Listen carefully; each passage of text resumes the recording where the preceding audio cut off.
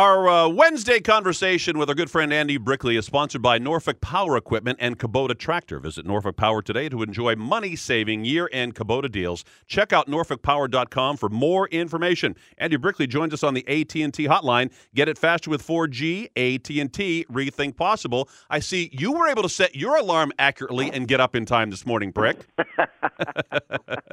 Yeah, well, I'm a lot better at it now that I'm a little older. I certainly had my issues when I was 19 and 20 years old myself. Did you miss a few breakfast meetings? I missed a few curfews, I know that. Now, I don't know if you've been listening on your iPhone app, but Boston is trending toward Tyler Seguin getting benched last night. And to be honest, Brick, when I heard you and Jack talking about it, that he got benched for sleeping in, I said, wow, that's a little harsh. Now we come to find out in the post-game comments from Claude that he's done it more than a few times. Teaching moment for Claude Julien and Tyler Seguin?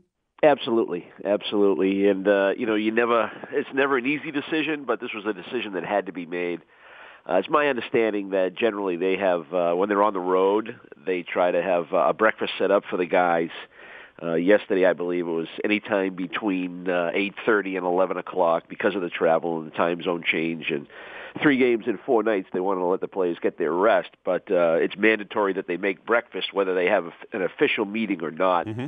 And for one reason or another, Tyler didn't make that window of opportunity to stop in and have a little breakfast and do what he's supposed to do. And it's not the first time that it's happened. And I'm sure when it did happen in the past, he was fined and he was told that this is unacceptable. So, yes, coaching moment, teaching moment, whatever you want to call it. And it hurt the Bruins because they could have used his services last night. Now, a number of people said, gee, why did his roommate drag his butt out of bed? And I guess maybe the answer to that was perhaps he tried and said, well, try to get up. I'm going to take a shower. He's ready to go. He says, Tyler, get up. I'm leaving. He leaves, and Tyler goes back to sleep. Well, not to put out the conspiracy theory, but I think he generally rooms with Gregory Campbell, but that didn't happen on this trip. Campbell wasn't 100%, and I think he had his own room. So he was rooming with Jordan Caron, who ended up taking his place. So Caron tiptoed out of the room. Yeah. So you always want your roommate to have you back, but there are circumstances where this can happen, and you just hope you learn from it. Now, Andrew. Andy, you think a guy who's only been here a year and a couple of months, a guy who's a budding superstar, you think it's normal or okay that he's done this more than a few times, or do you think it's alarming, disturbing? It's bothersome that it's happened more than one time. You hope that young players learn their lessons, and all they need is that one time where it gets your attention and you make the necessary changes in the way you approach your daily routine, particularly on a game day.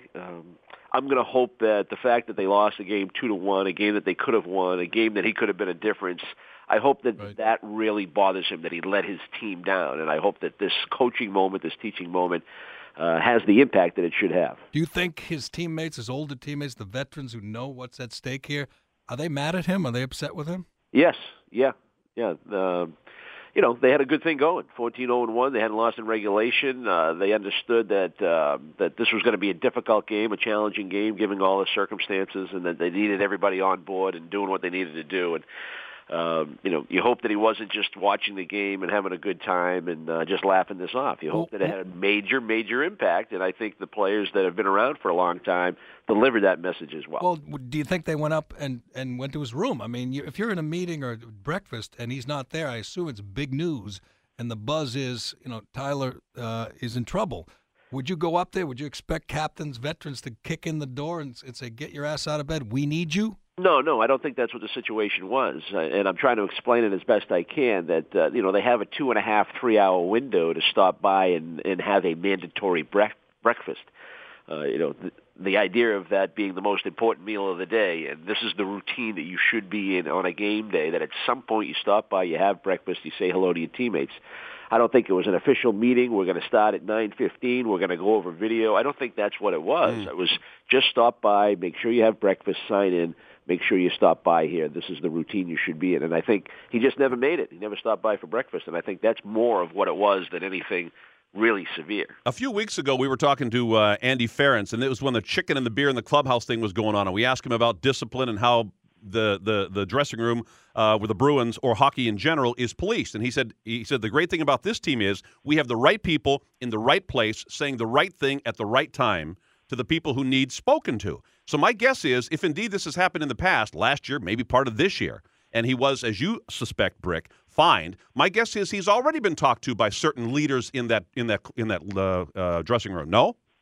Absolutely. Absolutely, and that's why he sat out last night. So it's worrisome that hasn't gotten through to him, I would say. Absolutely, and I use the word bothersome. And until I hear from Tyler and have an explanation from him and see how contrite he is, or whatever adjective you want to describe, how bothered he is by the fact that he was unavailable because the coaching staff and the organization decided that it was better off that he not even playing a hockey game. Right.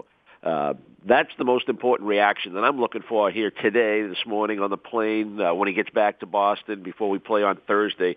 That's what I'm most concerned about, is the effect and the impact that it has on him. What time did you get in, Andy, 2 nights? Yesterday morning. Well, 3-hour flight from Pittsburgh. You do gain an hour. So we got to the hotel about 1:30, almost 2 o'clock. So he didn't, I mean, there's speculation, if this were an off day, everyone would be saying he was out on the town, he stayed out too late. No, wasn't possible. I can assure you that was not the case. Right. All right, here is his explanation. You said you wanted to hear his explanation. He had a couple of sound bites after the game, and then he talked about the alarm situation when he was asked, how did you sleep through your alarm? Why didn't you set an alarm? I did set an alarm. I woke up to it, but it wasn't Winnipeg time. It was Boston time, and I guess I got in late last night and didn't think to change it. It was just a mistake, and gotta live with it. Now, the problem with that, Andy, is he said it was Boston time, not Winnipeg time. He gains an hour. Had he set it to Boston time, he would have been up an hour early for whatever the meeting was. Yeah, and I'm not, I'm not going to play semantics here, but I do know that when we landed, everybody that has a cell phone or an iPhone or whatever it is, the minute you change time zones, it's done for you automatically. Correct. There was some confusion, too, because I know Johnny Busick was saying, my phone is saying 12:30 when it's supposed to be 1:30. Are we in Central Time? Are we in Mountain Time? Where are we? And I know there was some going on there. And they extended breakfast to 11 o'clock to accommodate guys that like to sleep a little later than perhaps the older guys. So, if your phone or whatever you do is saying, I'm going to set my alarm as late as possible in order to make breakfast at, 10:45, and now your next thing you know is 11:45 and you miss it.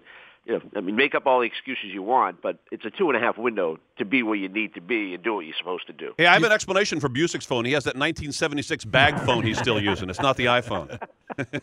Yeah, that's not his only possession that's from that era. All right, yes or no, Andy? Would they have won with Tyler Seguin? I said yes. It was that kind of game. It felt like that's what they were missing, that spark, the young legs, the little offense. You really felt his absence last night. Yeah, and there were a couple of power play instances where Jack and I were talking about, even though they had 5 or 6 shots on one power play, you're missing, a finishing touch, because they certainly had their opportunities. You think about Nathan Horton at the end of the game, Lucic had an open net, Krejci had a rebound open net, Marchand, these are all good players, guys that usually finish, but Seguin has that finishing touch. And even though he hasn't played as well over the last 4, 5, 6 games that he was earlier in this stretch of winning streak, he was missed. He was definitely missed. And that's where you really hope, 1 out of 82 games with him out of the lineup, that it has the necessary or the desired impact. Andy, I don't know if you've read the very compelling piece, and it's a long one in the New York Times, written by John Branch about Derek Boogaard. A Brain Going Bad is the name of the piece. If you haven't read it, I would suggest that when you get 15, 20 minutes, log on to the New York Times website and take a look at this. It is a frightening and a compelling piece about the National Hockey League's premier. Would you say he's one of the fiercest fighters in the National Hockey League?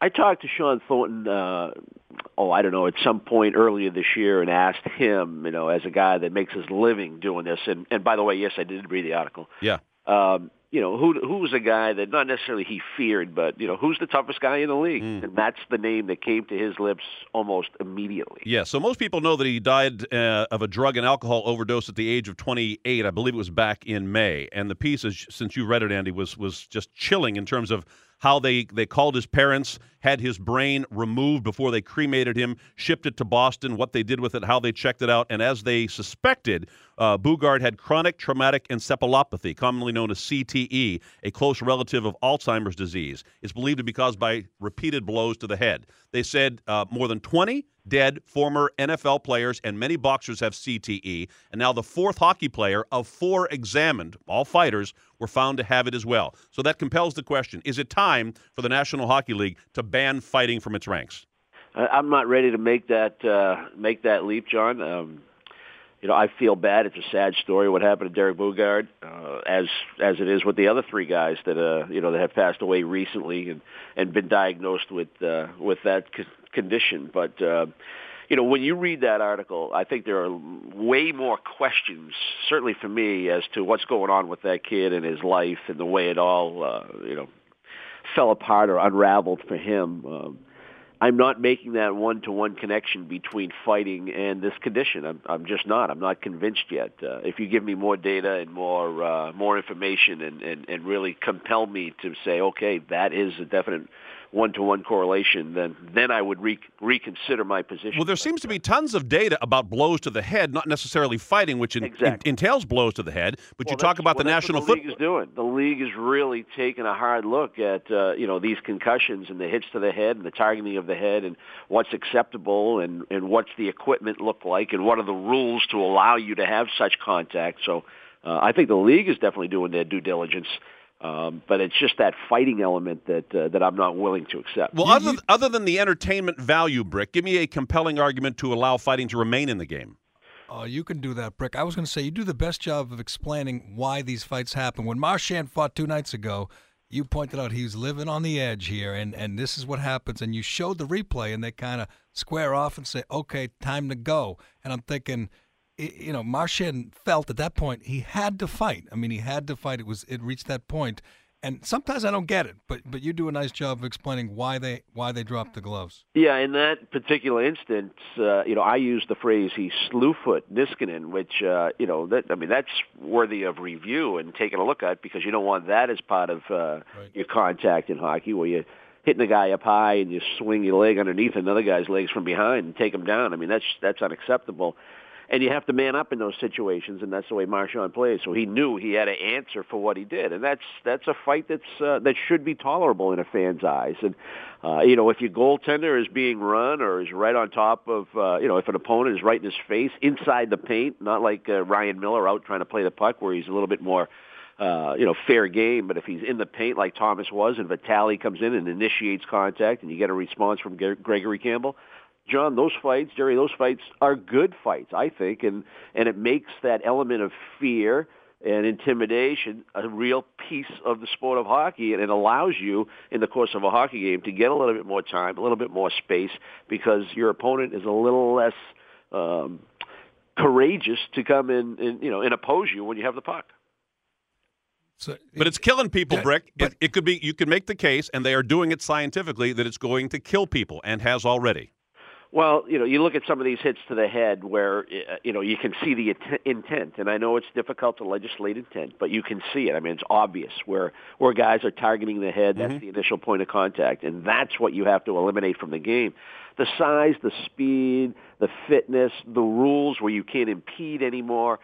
Back in the late 80s and 90s when I was playing and my generation was playing hockey, you could literally hold guys off without the puck. So you slowed the game down in terms of not allowing that great speed. So now the contact is lessened when a guy can finally get to his man in order to make body contact. Is there anything? Without that, your speed and your force at impact is far greater today. Do you see any compromise, Brick? Is there a way? I always say, why not leave the gloves on? That might, lessen the blows to the head. Now they leave the helmets on sometimes. Sometimes they get them off, but.